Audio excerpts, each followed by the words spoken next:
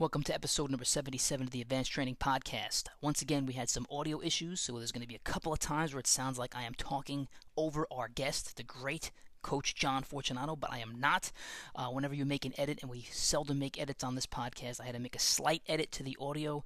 There's something that's going on. We're going to figure it out, but it's still awesome work by Coach Fortunato. And without further ado, let's go. Okay, we are here with a very special guest, Coach John Fortunato. Coach Fortunato is a guy that not only I coached from his freshman year of high school all the way through his senior year of high school. So I was his coach as a freshman coach, JV coach, varsity coach. Then he comes back and coaches with me at St. Joseph by the Sea, and then continues to coach after I've left the school and became not only a great player, but a great coach. Coach Fortunato, thank you for joining the program. Thank you. Thank you for having me. I'm honored. I really am. Like I said before, I didn't think I'd ever be asked, but I'm honored. And just a little bit of background before we get into the questions. I got to say that if I'm thinking of a high school football player and the journey that I want them to take in their high school career, it's going to be exactly what Coach Fortunato did. And now we're not going to get into it just yet. We want to talk about it later. But he's the model of everything I base my drills off of, how I approach kids. So, Coach, you made a big impact on my life when you were just a 14-year-old kid, and it's stuck with me now. Yeah, and same to you. I mean, I'm not the man I am today or whatever without you and the rest of the coaches. So it worked both ways, I guess. Awesome. Of course it does. All right. So the first question right out of the gate I have to ask you is, what does this phrase mean? They don't know. As a kid, it meant, I think it was a phrase from a crazy Greek guy. And it was Coach Manos, and it was this crazy phrase. And you know how we thought as kids, this crazy guy. And it was actually the first, I don't know if he knows this, he's probably listening. It was actually the first words he ever said to us. He came into the cafeteria with Father Riley, and we're sitting at the cafeteria eating, and Father Riley introduces the new head coach of C, it's Coach Manos, and he shakes our hand, shakes my hand, doesn't say anything. He just says, "They don't know." And we're like, all right, okay, well, okay. And from there, like I said, as a kid, you don't know. You don't think like that. But when you mature and you're an adult, you realize it means it has great meaning. It means when we're 19, we're a 19th ranked team, and and everyone thinks we're just these rich South Shore kids that can't do anything. And eventually, we work ourselves up to beating St. Anthony's, to beating Farrell, and no one ever thought it. And you got guys benching 300, beating other schools in liftoff, so many things. And that's what it really means. And it means anything in life. And when you're working or anything, you think you can't do it, and you just say, they don't know. So you started us off before this interview with a picture of it said, "They don't know 2002." What is the significance of that to you? What's 2002? I think that was probably the first sign Coach Manos hung in the locker room. It was in the locker room above the main door where the players' locker room, right there, hung it up. And it was basically some guys, when they walked out for the games, they hit it, but it was always there. And Coach Manos had a lot of signs, but that sign was the main thing that you always saw. And when when we were let go out of C and we left, they were throwing everything out from the third area. And I happened to, maybe I should admit this, but I happened to sneak in and take all our stuff before they threw it out. And especially that sign, because it meant so much. It meant so much to me, and I probably meant so much to Coach Manos and the other players. And I said, I said, I'm taking it. And I showed Coach Manos it, and I said, if you want it, it's yours. It's your saying. It was your program. It was the saying that started everything. But he says he'd rather me have it. So it's hung in my basement now. And I look at it every time when I'm working out now in the basement with no gym. Now, is that a phrase that will continue to go through your head even as a grown man? Oh, yeah. I mean, like I said, it means that it's probably a phrase that, like I said, as a kid, I didn't understand, but probably shaped so many principles that I have now as a father, husband, man, and all that. So I want to get to your playing. When you were playing, St. Joseph by the Sea ran a double wing offense that was brutal. It was physically brutal on any scout defense that went against it. For some reason, you were unfazed by it. You seemed to love going against it, as most defensive players hate it. They just want to tap out during a scout team. What gave you that edge? I think when I thought about it was I knew. Listen, I know you love my story and all that. I knew I wasn't going to be the best player. I knew sometimes you don't have the skills and talent, but I knew if I went against that offense and I could master it and I could go against it and I could take that beating, there's no other offense you're going to face like that. Just if it taught so many things. It teaches toughness going against it. It for a linebacker, it's probably one of the best offenses to learn how to read your keys and all that. You see pulling guard, you see guards down, and you see tackles pulling, tackles down. It's such a great offense to learn as a linebacker. And I felt if I could take that offense on and I could read that, I feel like it would just make me a better player. And I know Coach Hench hated me when I was a player. He would always look at me. I know it bothered him.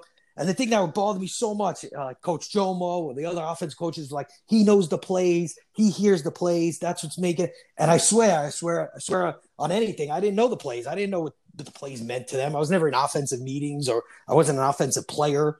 So it was a great offense to make you. I think every middle linebacker or any defensive player should go through that offense, because it would just make you a much better player. Yeah, a tougher player. Yeah, you're right. A more cerebral player. You have to read those guards pulling to know which way power's going, or if it's counter on the way back. Yeah, so 100%. I don't want to give away too much, but I'll just say that you were also the only linebacker ever who had figured out how to stop wedge, especially in a 3-man front. Yeah, I don't want to tell other teams how to do it in case we ever run this thing again. But it was a glorious thing to watch you do it. Yeah, it was fun. That's it. It was a fun offense to go. It was a fun offense to go in. Then you have the whole other aspect that you're going against your friends and all that. But like I said, it taught me lessons about X's and O's and footballs that you couldn't learn from like a modern spread offense or option offense. You know what? You say you're going against your friends, but when you were lined up against that offense, it's not like you're going against a spread offense. You are breaking each other's face in half, and it becomes almost a survival of the fittest ordeal every practice. Yeah, it was. And it was, that's what it was. It was this, you're going head to head. And what the game of football is and why it's so great is this other guy in front of you is trying to impose his will on you and make you up before your high school career. So as a freshman, were you like this dude starting middle linebacker? What were you as a freshman? Freshman, I was a 4th string offensive lineman. I was part of I think they called it the Gold Line, GOLD. And what they would do is, and it was a pretty good system. Our freshman coaches, when people wanted playing time, when it was the end of the game, they would call the blue line, gold line, so you know who could run out instead of doing one player at a time. And listen, it was all 4th string offensive lineman. It had nothing to do with coaches. It had all to do with me. I mean, freshman year camp, I didn't even go to. I went away on vacation. I wasn't even at camp. So, and I never played football before, but yeah, I was 4th string O-line. Maybe I got into 2 games the whole year, maybe. So I've never played football before, but I never played linebacker. I think the first time I played linebacker was the last week of freshman year, and then I got into that game as a line. That was the first time I ever played linebacker. The last week of freshman year. Play football. Did you go there to play football? Or you just went there and you decided to play football? I actually went there because my sister went there. My sister was a softball player, so she went there for like 3 years. So my parents loved the school, and like I said, I never played football before, and I don't know. I got a thing in the mail about joining football, and for some reason, I just decided to join. I don't know why. So your sophomore year, are you a linebacker again or no? Yes, sophomore year, I'm fully at linebacker, and same staff, and at that point, I realized how much I love the sport. All my friends there, my best friends are starters, and they're all great football players. And that's when for me it kicked in, and I was actually like disappointed I even missed practice. And from that point, I said I would never miss a practice again or workout. Nothing. It didn't matter if it was volunteer or anything like that. And that's when I started to. So take me through that again, because I think that's a critical moment of your life. Like, what exactly happened that made you said, I can't miss anymore? I think I just fell in love with the sport. I fell in love with football. And like I said, my friends were there. And I think what clicked in my head is, and like I said, I had all the coaches. I had Coach Manos, I had you as a coach, I had Coach Clark, all those guys. I think the main thing, what I never realized was until I was an adult, is I never wanted to disappoint anyone. I didn't want to be that guy that missed practice. And even though I wasn't that important, like I said, I wasn't a starter yet. I wasn't that important. I just always had that feeling. I was like, I didn't want to let Coach Manos down. I don't want to let you down, listen, like I said, I was a fourth string offensive lineman. Probably at that point, I was a third string. You guys didn't have to care, but you did. And I remember Coach Manos wouldn't let me quit. You wouldn't let me quit. All the coaches wouldn't let me quit. So I always had that feeling like these guys are paying attention to me when they really don't have to. They have bigger things to worry about. And that's it. And my main motivation was I didn't want to disappoint anyone. What do you think is the difference between a player from your era and the modern high school athlete? Well, I've been out of coaching for a little, so if I offend any modern athletes, I'm sorry. But I do talk to a lot of coaches. I talk to you guys who are still coaching.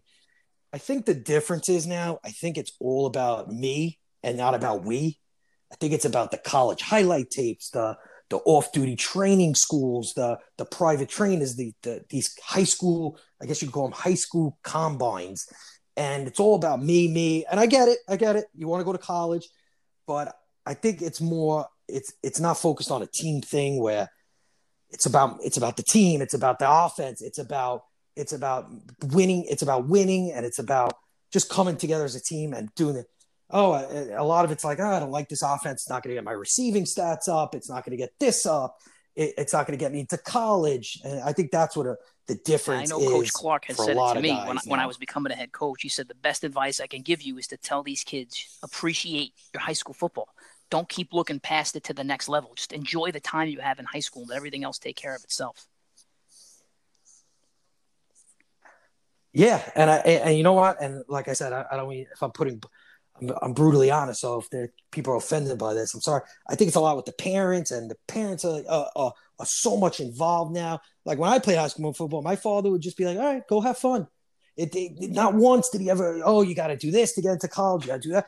You got to get more stats. You shouldn't be playing this position. It was just have fun. And it was just, and I think that's when you really get the most out of football, especially high school football, is when you just settle down and it's more about this team and this winning and that, instead of don't worry about the combines and the huddle films and making a music video highlight film. You talked about disappointing people or not wanting to disappoint them. I remember the only times you'd ever get down when you would say, like, Coach, I just don't want to let the team down. It wasn't about you. It was about you thinking, okay, I didn't make the right play. I just let Castellano down on this play. Yeah.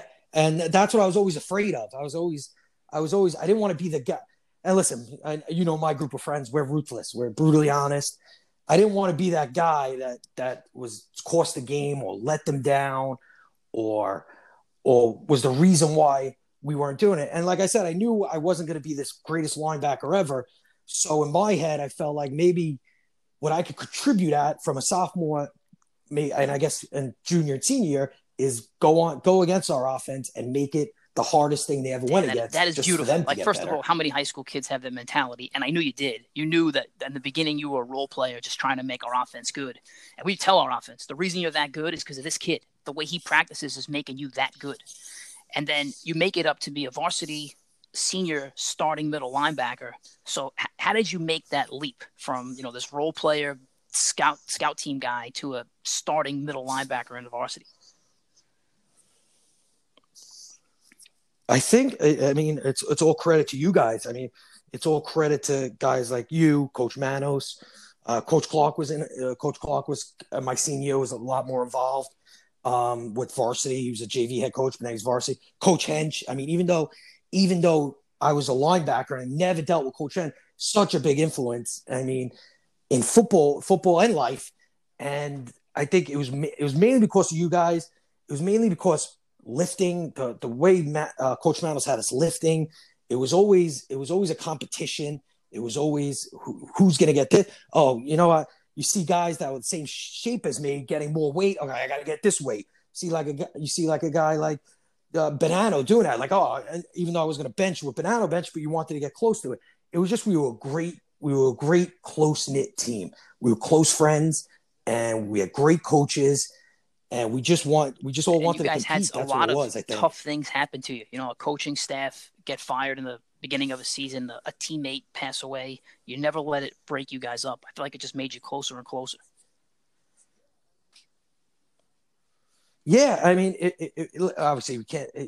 Obviously, it bothered us, and we went through a lot of stuff. I was just talking about the other day with Coach Manos. Probably, I mean, it's probably like one of, not a game wise, one of our worst decisions was walking off the field because we were just unmature kids walking off the field when they brought Sal Fracavento up to varsity. It's a little thing that you look back on, but it was probably the worst thing we ever did.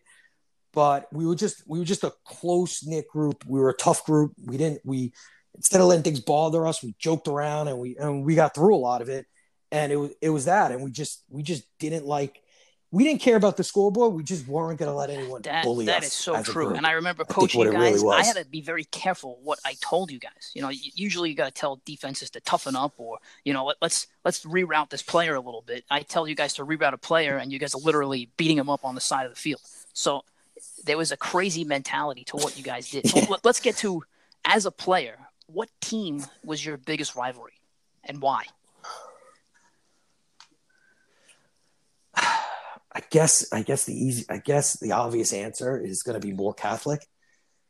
I think that, I mean, at that point where we were as a program, as we were moving up, it was still really the only island team we were playing. I know we played Peters senior year, but it was really from sophomore, from when Coach Miles took over, from sophomore to just senior year, it was really more as JV, more freshman, more senior. So plus we knew the kids. They hung out with the same girls we hung out with, like all this high school stuff.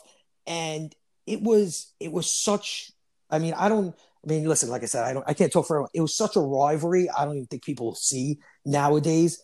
We got banned from basketball games. They actually had to play C versus Moore basketball game with no fans. That's how big this rivalry was. I mean, we were going to baseball games and yelling matches was starting and other stuff that was stupid kid stuff was starting. But it was just it was a legit rivalry and they had run as I saw it. Yeah, there was actually a hatred them. amongst the teams, and like, obviously that's not the goal of high school football. But it became. Now let me ask you this, because I don't know all the ins and outs. Did the hatred come from on the field stuff or off the field stuff? I think it was there was not a lot of off-field incidents what made us hate them. I think it was just because it's a Staten Island thing. You're playing Staten Island kids, and I think that, and like I said, it's not like that high school. It's just it's bound to happen. Two Staten Island teams, two groups of kids that hang out with all the same people, the trash talking and all that. It's just gonna happen. And then there was stuff by Moore that they did some sketchy stuff to make us hate them even more. And it was just like, I think it was just more because it was a Staten Island thing, and it was two Staten Island teams going at it. And it really, and I think we were just close in players and close in competition, where like at that point, well, like when I was a freshman, Peters was AAA. They were the top thing. Then when we were going up, Farrell was a little better, but Farrell didn't really play Staten Island teams when we were in school because they were higher up than us. So it was just a mix where Moore and C, and they always played each other. Yeah, so and we played them. I think it was your junior year. I think we lost 20-8 or something like that, and I'd say a pretty close game because they were rocking everybody. Then we meet them in the championship game, and they win on the very last play of the game. And then I don't know if you remember your senior year. The whole year they're working out of that veer option offense, and then that game they break out into what is now known as spread. Shotgun, empty. It's like, what is going on? Yeah, and like you said, I think that we were playing them in championship games. We were playing them in playoffs. It was just always C versus Moore for my 4 years. It was always C versus Moore. And like I said, it was like a perfect hurricane where you knew everyone and we were always compared with them and always going against them. And they had, like I said, there was the controversies off the field. There was controversies on the field, like in that championship game where I still think we should have won and the ref should be fired. And, I'll never live that moment down. The ref not throwing the flag on the offside. He's leaving before the ball snapped, right? Yep. But yes, he leaves before, and we watched that video. So he leaves before the ball snaps, and you see the ref go, and he grabs his flag to go throw it, and for some reason the ref doesn't throw it. And I Yeah, think they they wind up. I scored don't know on if they that wind up play. scoring there, but they wind up.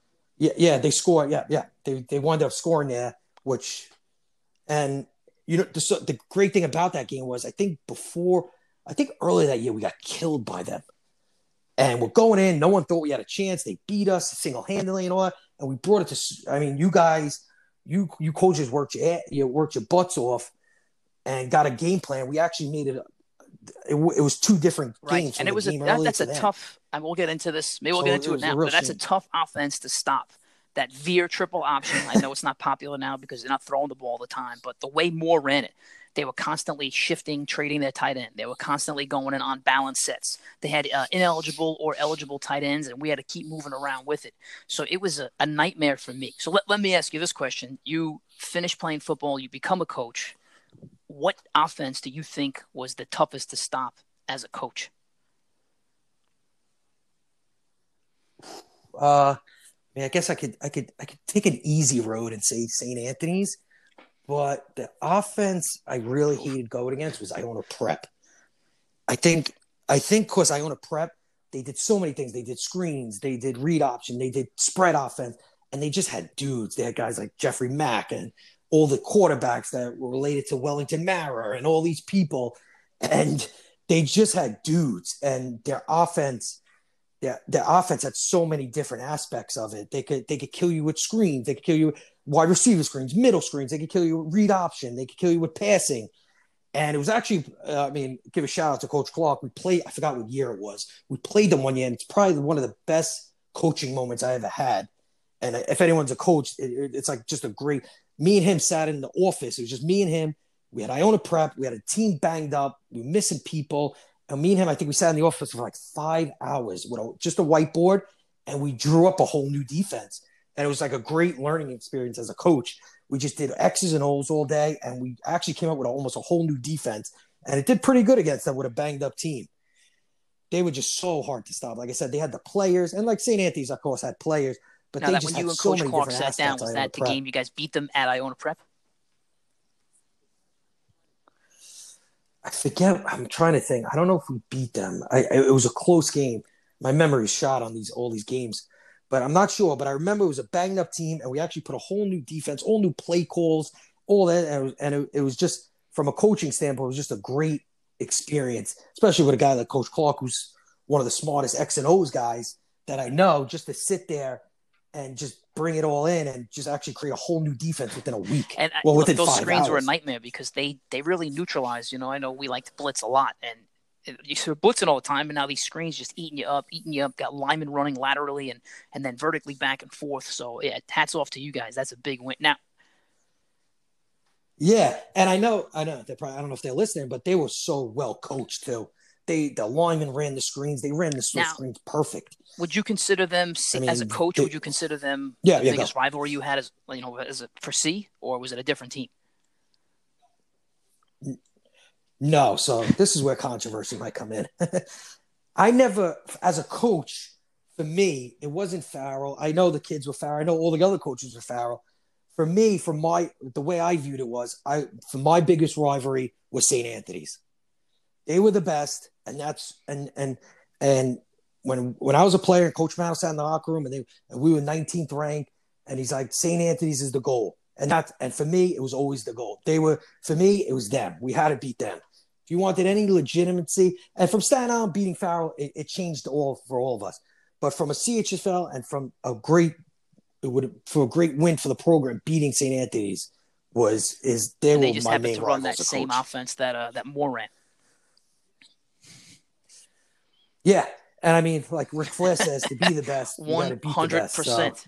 And look, I think we could almost say we did it once not on paper with a 36-35 loss, but there was a missed field goal that was given to them and I don't know what it was, a 4th and 1 that they didn't get in on and they gave it to them. And then you guys actually did beat them at St. Anthony's.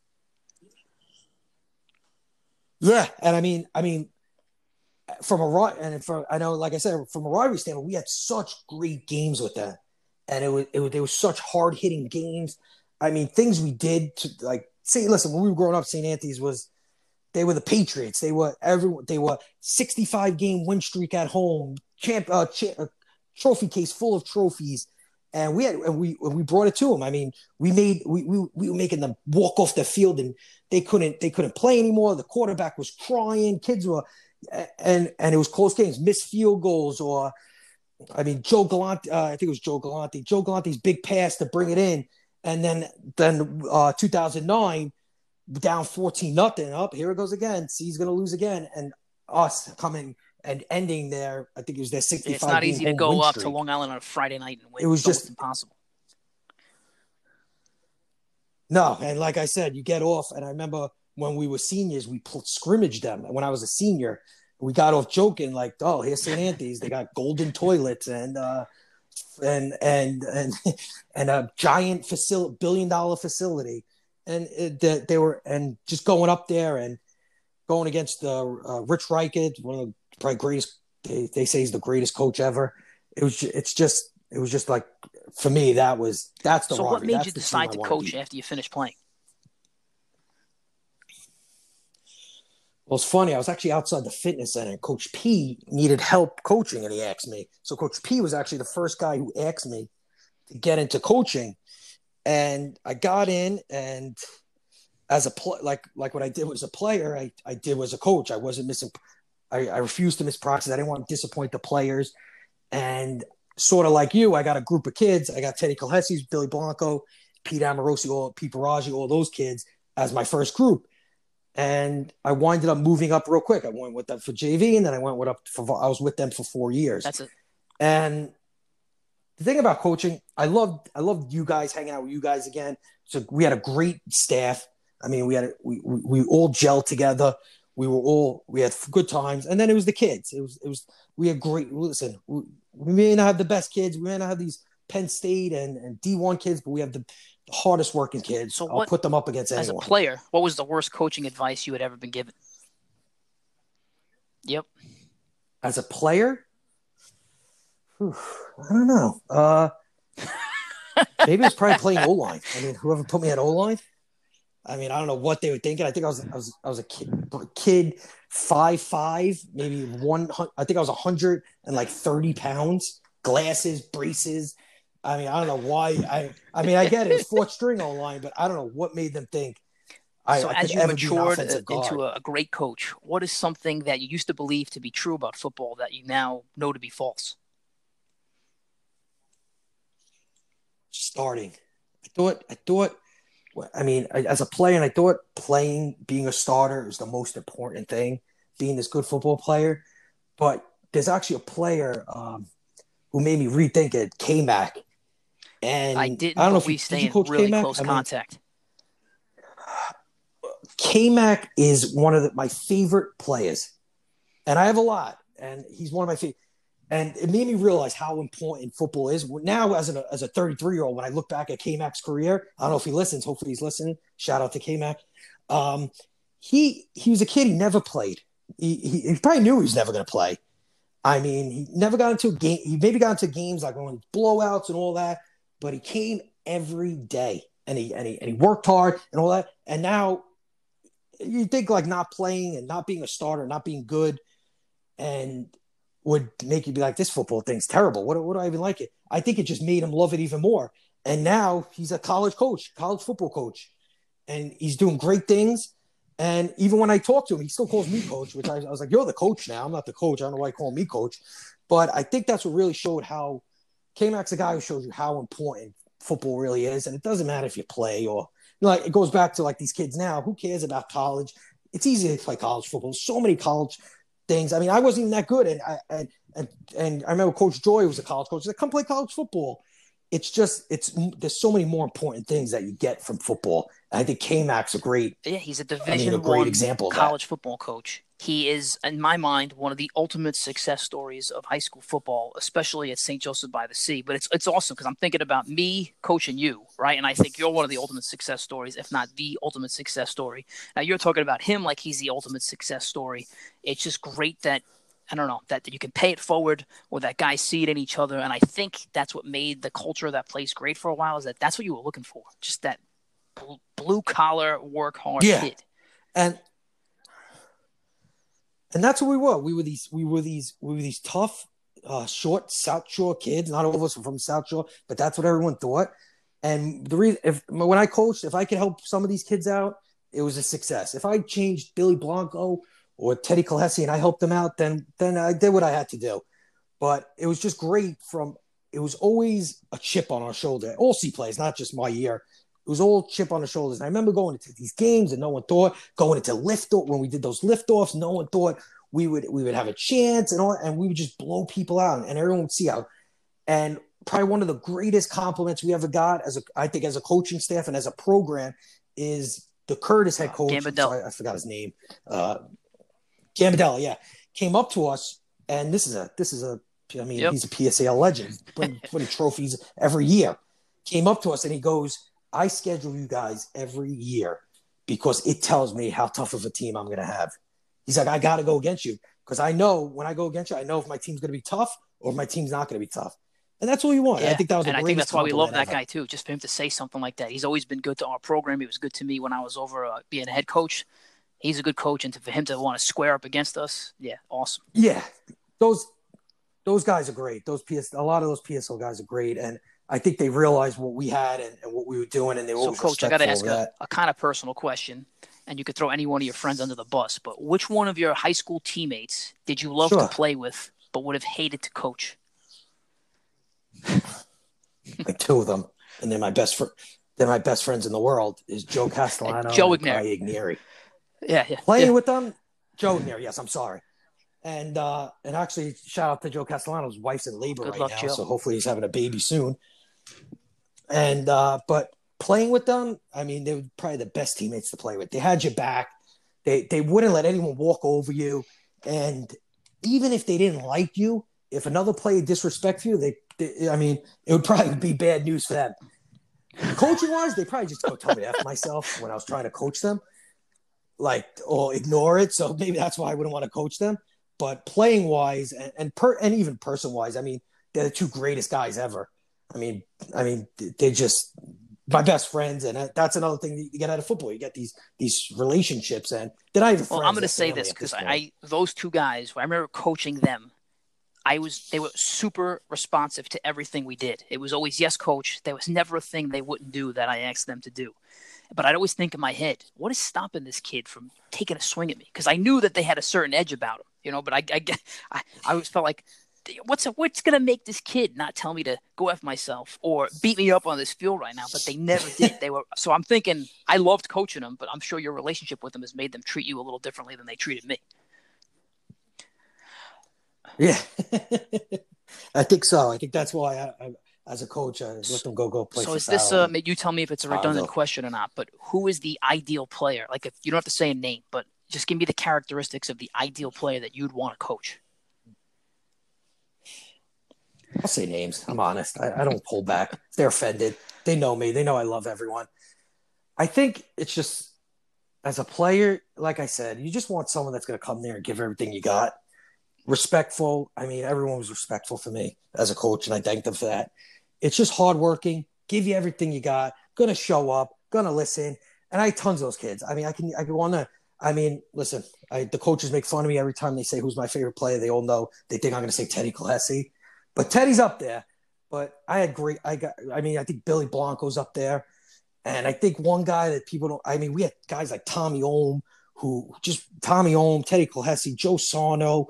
I mean, a lot of guys in advanced training that just gave everything they got. And that's all we wanted. We just wanted everything you got. We didn't want no lips, like Coach Mano says, lip sucking and all this. And I think I'll say one kid, I'll give you one kid. One kid, if I could replicate and make 11 of them, is Thomas Galley. Slippery Galley. I would take 11 Galleys. And not, like I said, I'll take 11 Kalesis and 11 Blancos. But the kid was, what was he, 5'7", I think? I don't even know if he's that. Soaking wet, maybe 170. I don't even know. Kid, Mount St. Michael's dislocates his shoulder, doesn't come out of the game and makes a game-winning tackle to do it. And, that's the kid you want. Didn't care, never lip-sucked, never said, maybe I should go this way, maybe we should run this play. Oh, maybe I can't lift today. And he just showed up. I doubt he was 170 pounds, and he was an outside linebacker. We got him on one end, Sarno on the other end, and that was just a legit defense. Yeah, and it was just like what other opposite coaches, but they see this jacked up Joe Sarno, and they see Galley, and they most of them will probably like, all right, let's run it towards that kid. And he, you know what, he didn't. He maybe I don't know. I never asked him. Maybe he used it as a chip, and everyone tried to run at him, and it never worked.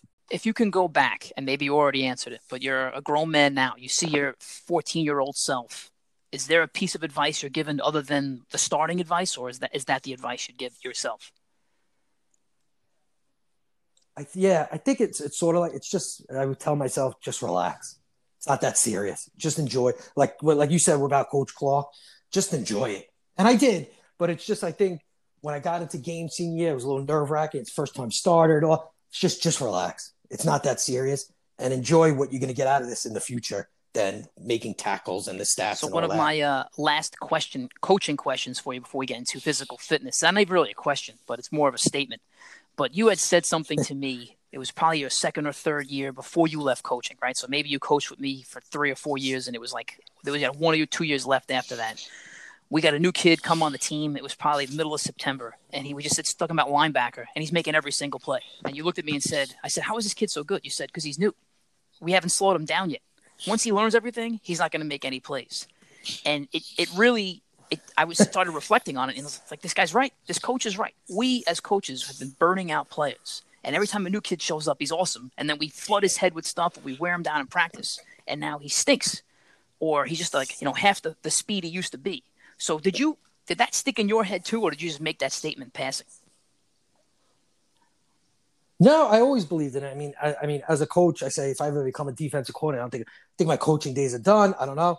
I won't say never is never, never say never. But even as a coach, I said if I ever become defense coordinator, I'd run a simple defense.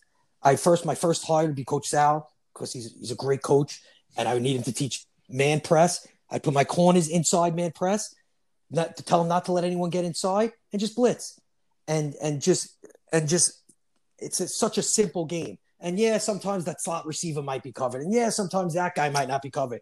But once you start trying to account for everything, it starts getting confusing. And I think, like I said, I think it's just high school. These are high school kids, and I think it works on the other way. That's why I would always say just blitz them. Let this 15-year-old quarterback try to disguise a blitz and when the corners are inside, try to throw an outside fade or try to throw outside passes when he has people breathing on him. It's such a simple game, I think, especially in high school. The kids aren't X and O smart. I think just slow it down. And yeah, like I said, sometimes you might not have some positions covered, but that's it. And not everything has to be covered, and just have fun and just slow and just that one statement. It might have been, I don't know, at this point, 7 years ago. It actually changed the way I scheme. It changed the way I run Indy. It changed everything I did. So just for me to you, that really, hopefully in a positive way, it changed the way I coach, because now for me it's simple. Simplify and run. I forgot the kid. I wish I knew a kid. I think it was Keith something. I think his name was Keith. I forgot his name. I believe his last name was DeSimone, and he ended up going to tight end. But he made every single play. Play. He went on the scout team, and Coach Hench stole him. But you said, don't worry, because he's not going to be good anyway after we keep practicing him so much. No offense, DeSimone. But he was a pretty good tight end, too. So I guess this is going to be my last question about football. What is your best recommendation on how to stop this modern spread offense? How do you slow these guys down? I think like what I just said, I think it's just I believe taking what I said, like you put those corners on the inside, tell them don't man press, tell them don't let anyone inside, and just blitz them. I think it's easy to teach kids to blitz and get into certain gaps than for these offensive coaches to adjust to it. You have to tell these 15-year-olds to adjust blitz schemes, and a quarterback has 4 seconds. A high school quarterback has 5 seconds to read this whole play and try to throw a pass. So I would take away the easy throws from him and just blitz them. That's my thing. I mean, I was always an aggressive guy, and I know it sounds like, common stuff, blitz, but I think that's it. I think just let them make their thinking process hard from an O-line to a quarterback. Do you ever wish that you could be born again and not coach defense a day in your life and be an offensive coach? No, I love defense. I can never give up defense. Listen, it's easier for them. They know where they're going and all that. But you know what? I think in my whole career, I like the hard stuff. So, I mean, I was an offensive coach towards the end of they needed coach. I coached tight end, I coached running back, I coached linebacker to help because I do anything for Coach Hench. But it's just defense. It's just a different thing. It's a different mentality. You gotta be guys that you have to have guys like Coach Clark and you, and especially guys like Coach Sal. It's just a different thing. If you're asking me, I would love to have been born an offensive coach and not have to worry about breaking down 700 hours of film. All right, on to fitness. So this is something else you probably don't know. Well, first thing you probably do know is that there's no bigger Tim Ferriss fan in the world than me. My wife hates that I even bring his name up. Like, I rank him as one of the highest human beings in the world. Having said that, you were the guy that got me on to following Tim Ferriss. You had started on the slow carb diet. You were reading the 4 Hour Body. Just talk me through it. Like, what experiences have you had with the slow carb diet? First, I apologize to your wife for getting you involved with Tim Ferriss. Actually, who got me, I got to give credit where credit's due. If you're giving me credit, I got to give credit. Coach Manos actually got me started on it, on the slow carb. And for me, it's my wife laughs at me. She's like, why do you always go back to this diet? I go, for me, it's the only one that worked. Every diet works, but it's the only one I could keep doing. I mean, it's a diet where it's laid out. It's 5 simple rules. I've given it to everyone. I gave it to my aunt after she had a baby. She lost 20 pounds. She never got off the couch and lifted or worked out. Can you explain what it is? It's just what is the slow carb diet? Yeah, it's basically. I mean, hopefully I don't mess it up. Hopefully Tim's not listening. It's 5 rules. It's basically don't eat anything white, such as milk, all that, dairy, and all that. Number 2, you got to eat 3 meals a day, and those 3 meals consist of a meat, egg, chicken, a vegetable, and a bean. And for breakfast, preferably egg whites. But the big thing is what a lot of people mess up with, and they don't start seeing weight, is you got to eat within like 30. I think it's like 30 minutes once you wake up. So you wake up, you got to eat within that 30 minutes. Third rule is don't drink calories, such as iced tea, soda. You could drink coffee, but it's got to be it's got to be black and all that. I think you got some cream in it. He lets it. I just always drank it black. Fourth rule is don't eat fruit because all the sugar and all that. And the 5th rule, which makes the diet, it's why I do it and I keep doing it, is God bless the cheat day. Eat whatever you want. Eat whatever you want, as much as you want. He actually says in the book, eat until you want to throw up. And the thing is, you eat so much that for the rest of the week, you don't think about eating that. I mean, I've lost 25. Every time I do it, I lose at least. I mean, I think the least I ever lost was 10 pounds in a month. I've lost 15, 20, 25 pounds. And I've had cheat days where I've eaten like 2 Big Macs, a whole sleeve of Oreos. I mean, Coach Manos has ridiculous cheat days. And he loses all that. And he loses weight still with it. And I think that's what people... Yeah, the bean stuff's hard, but there's ways around that. You don't have to eat beans for breakfast. You eat a little more beans for lunch. But the cheat day is why I love the diet. Makes you feel like a normal guy. He says like he's basically realizing you're not going to stick to any diet 100%. So he's just building it into the program. Yeah, I think that's it. I mean, I've one other diet that's worked for me that I tried recently is the carnivore diet, where you just eat meat. It's worked. It's great. I mean, I feel better. I feel more energy. I feel great. It's just with a lot of these diets, it's tough. You can't eat all meat, or you can't people don't want to count calories and this. And what that bean diet does is it gives you that cheat day. You actually feel like a normal human being. And I think with any diet, I think that's good. I think to do a diet, you do a diet for a month, take a week or 2 off, and then get back on. I think it helps because you don't get sick of it. And like I said, that cheat diet makes you feel like a normal human being. What is the most weight you've put on a cheat day? I think I put on like 7 pounds, or 5 or 7 pounds. I did it. I mean, I probably could have lost so much more weight. I really took the cheat day literally when he said just eat whatever you want. I mean, Coach Manos put on. Me and Coach Manos just have battles who can put on more for the cheat day.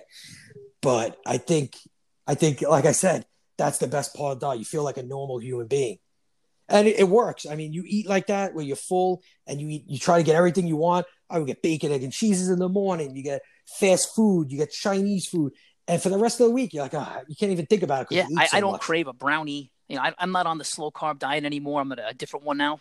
But I do still have that cheat day or a cheat meal depending on how my body fat's going. But, man, does it really help you not want a brownie on a Tuesday? Because, no, I'm going to eat 50 of them on a Sunday. That's it. Yeah. Well, listen, I'm not in the best shape. I'm not a diet expert. I mean, the thing I love the most is to inform myself. I listen to audiobooks and podcasts and all that. And the biggest thing I got out of dieting is you need that break. You could do a diet for a month. You need that cheat day, or maybe you go a week not doing a diet, then you get back on. It's so big because if you keep doing it, you're gonna get sick of it, and then you wind up 2 months later, you gain 30 pounds from just Quick eating. side question: what is your go-to podcast? Oh, I still listen to Tim Ferriss, I have to say, but my go-to podcast is probably Rogan. Good choice. I mean, it's just different people. I just love learning new things, and that's what he does. I mean, you got people, and you know, and he even says on his podcast, there's some stuff you don't like. I don't really listen to the comedian ones. Some MMA ones I listen to, or there's some people I just don't. I want to listen. I don't want to listen to like the Bernie Sanders one, or there's some guy, and you could just skip it. But he has so many different people, and you could just learn. You just learn so much. Like with everything going to coronavirus, you learn how he had a doctor on. You learn how important Right. vitamin D is, and all this, and like you never even knew that, and because no one's talking about it, he just has so many people on that aren't famous, or their message isn't getting out there, and you get Shout to learn out to it. Dr. Rhonda Patrick and vitamin D. Take your vitamin D, people. Yeah. My only issue with Yes. Joe Yeah. Rogan is that I can't keep up. You know, he's doing 3 or 4 3-hour podcasts a week, and I'm like, I'm Yes. missing something. Come on, slow it down. Well, see, I work in Long Island, so I mean, I have a morning commute about like 50 minutes, 55 minutes. So I get my audiobooks. And shout out to Pete. I heard the podcast with Pete Paraji. He said he wanted to read more books. I'm gonna give him a piece of advice: audiobooks. It's the best thing ever, especially if you commute, you're on a bus. You get so much information, and you don't have to. And I was listening to the other podcast. Do you? I don't know if you heard the one with Alberino, and I got a lot of heat for keep bringing this up, but the man said he read 5 books over this quarantine. Yeah. Do you believe him? I believe it. I mean, I'm a big book guy. I was talking. We have a group chat: me, Trunzo, Deep Pilato, Matt Cass, Joe Neary, and Coach Manos, and we were talking about audiobooks and all that. When I'm at home, I love a physical book. I can't do a Kindle and all that. My wife goes crazy because like, you just buying books. But when I'm in the car, I love audiobooks. I mean, Alberino's always been a guy. Now he's a physical trainer and all that, I think, and he just loves knowledge. So I wouldn't doubt it. I mean, that's what's. No, I believe him. I gave him a hard time, but that's what's so great about this world that we live in today. You got podcasts. Their information's out there. You want to learn something? That's what it is. It's out there. Is there a book that you've read recently that you would gift to a friend or recommend as like a life changer? Oh, I think. I don't know. I read so many books. I mean, I'm reading a history book now. I bought it so long ago, and Coach Hench actually loved it. I'm reading it now. It's a basic unpolitical history book. I don't know if I recommend where it changed people's lives, but it's just to learn about things that you never learned about. I mean, I don't know what book. I don't know. I don't know if this. I guess Tim Ferriss. I mean, that book changed a lot of the ways I thought about stuff.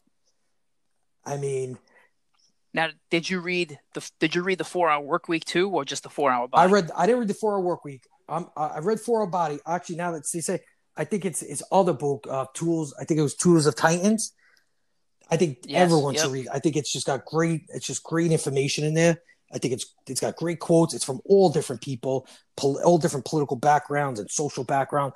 I think it's a great book for everyone to read and all that.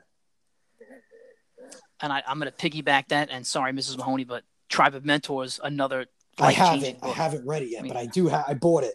I do have it. I just haven't got to it yet. If it's like 500 pages, I think I dog-eared 500 pages. Like every page, I was like, "Oh, this is good. This is good." My wife laughs because, like, when I read books, I highlight stuff and I write stuff down just so I can remember it. And like those books are all, I mean, Tools of Titans all highlighted with stuff and stuff I like and all that. Well, now I think you know this, he came out with the podcast of Tools of Titans. So he came out with an audiobook of it, but now he's got either the person talking or the audiobook version of Tools of Titans. And like I said, his podcast is almost like Rogan in a sense, where he has a lot of different people on it that you can learn so much for.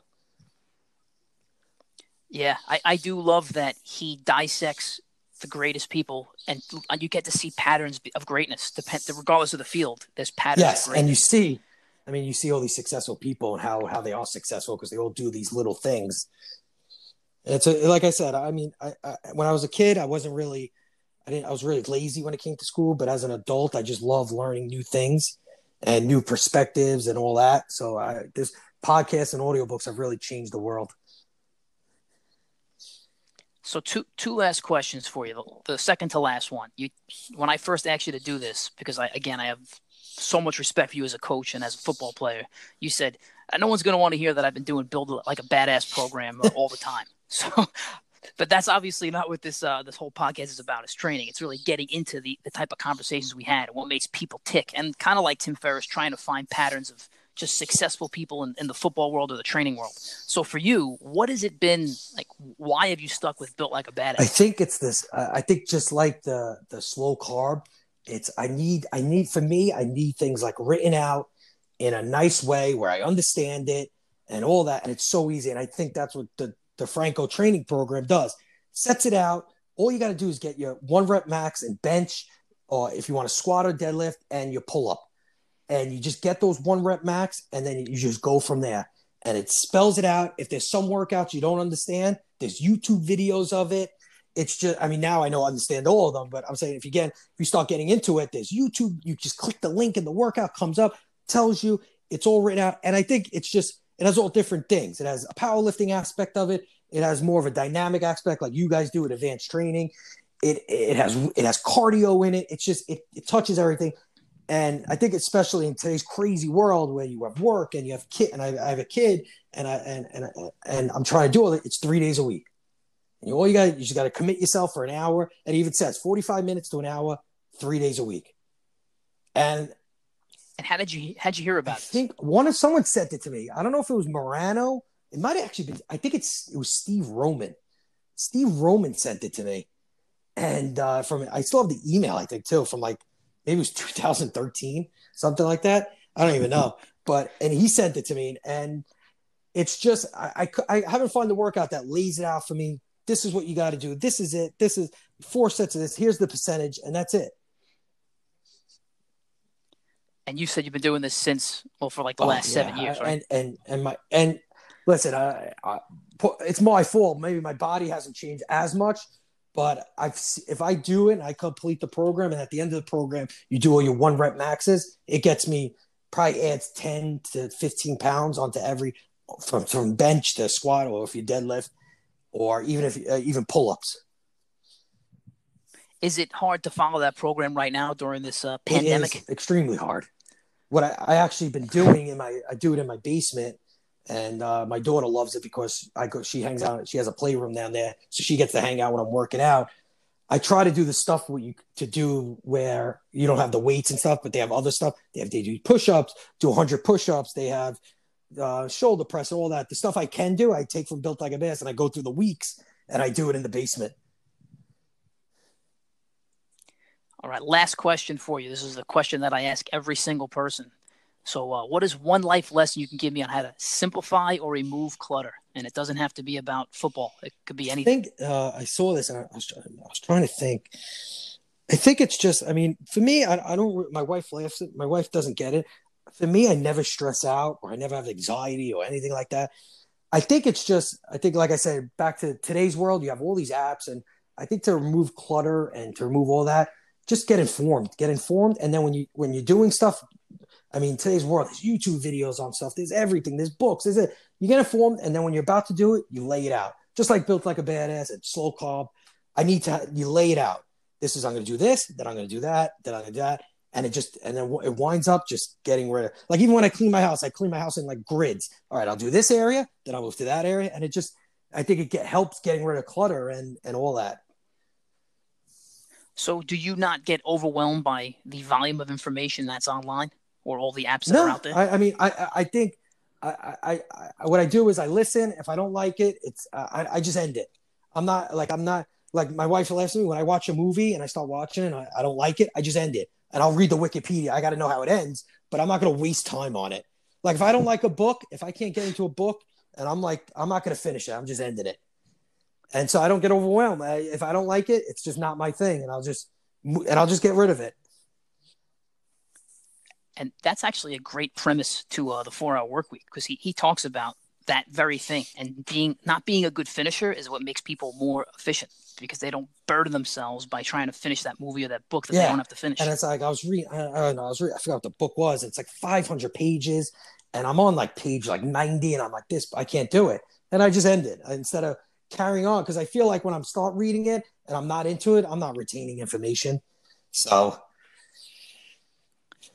But it also seems like from the other end, I'm just trying to make sure I understand it so it can help me. If you have something big, you kind of break it down into small chunks. Like you said, you grid up how you're going to do things in your house. So you're not saying, I'm going to clean the entire house. I'm going to fix this grid of the house. Because I think a lot of people, you start cleaning something and then you go put something away in the bathroom. You see something else, you start doing that. It's just, I think you got to take it. I mean, I know you're a big schedule guy and plan. I think that's big. I think like everything, even in gym, even in workouts, you just can't go into a gym, be like, oh, I'm going to work out today and see it's not going to go. You need that plan. This is what I'm going to do. This is what I'm going to do first. And like for me, like built like a badass, when I go and the benching is my first thing and the bench is taken, I can't do anything else. It just bothers me. I've left gyms because of it, because the bench is too much. I'm like, I'm out of here. Meanwhile, I could just go to another exercise. I'm like, no, I got to bench first. And that's what I got to do. I'm crazy. And I'm like, my wife's like, you just went to the gym. I'm like, yeah, the bench was taken. I got to get out of here. That's hysterical. I have a saying, it's not my saying, but planning is useless, but the act of planning is priceless. And that's why you write your gym workout out. So if somebody's on the bench, you can go to like your second workout and come back to bench. But you go home. I mean, that's great. I'm also antisocial, so people sometimes bother me. But it's like I need to do bench first. If I do go through it, I feel like the workout was wasted. Like I feel like he put that bench first because it means something, and that's why you got to do it. Coach, this has been awesome, man. I miss you. I hope you come out of retirement. Yeah, it was again. Make it happen. It was great. I mean, thank you. I mean, if you ever, I don't know if people will be calling for an encore, but I'll be. I didn't want to. I said to you, I felt weird talking. I don't like talking about myself, but it was great. I mean, if you ever need me, I'll do it again. Absolutely. All right, Coach. Thank you so much, man. Stay safe. Have a great rest of the day.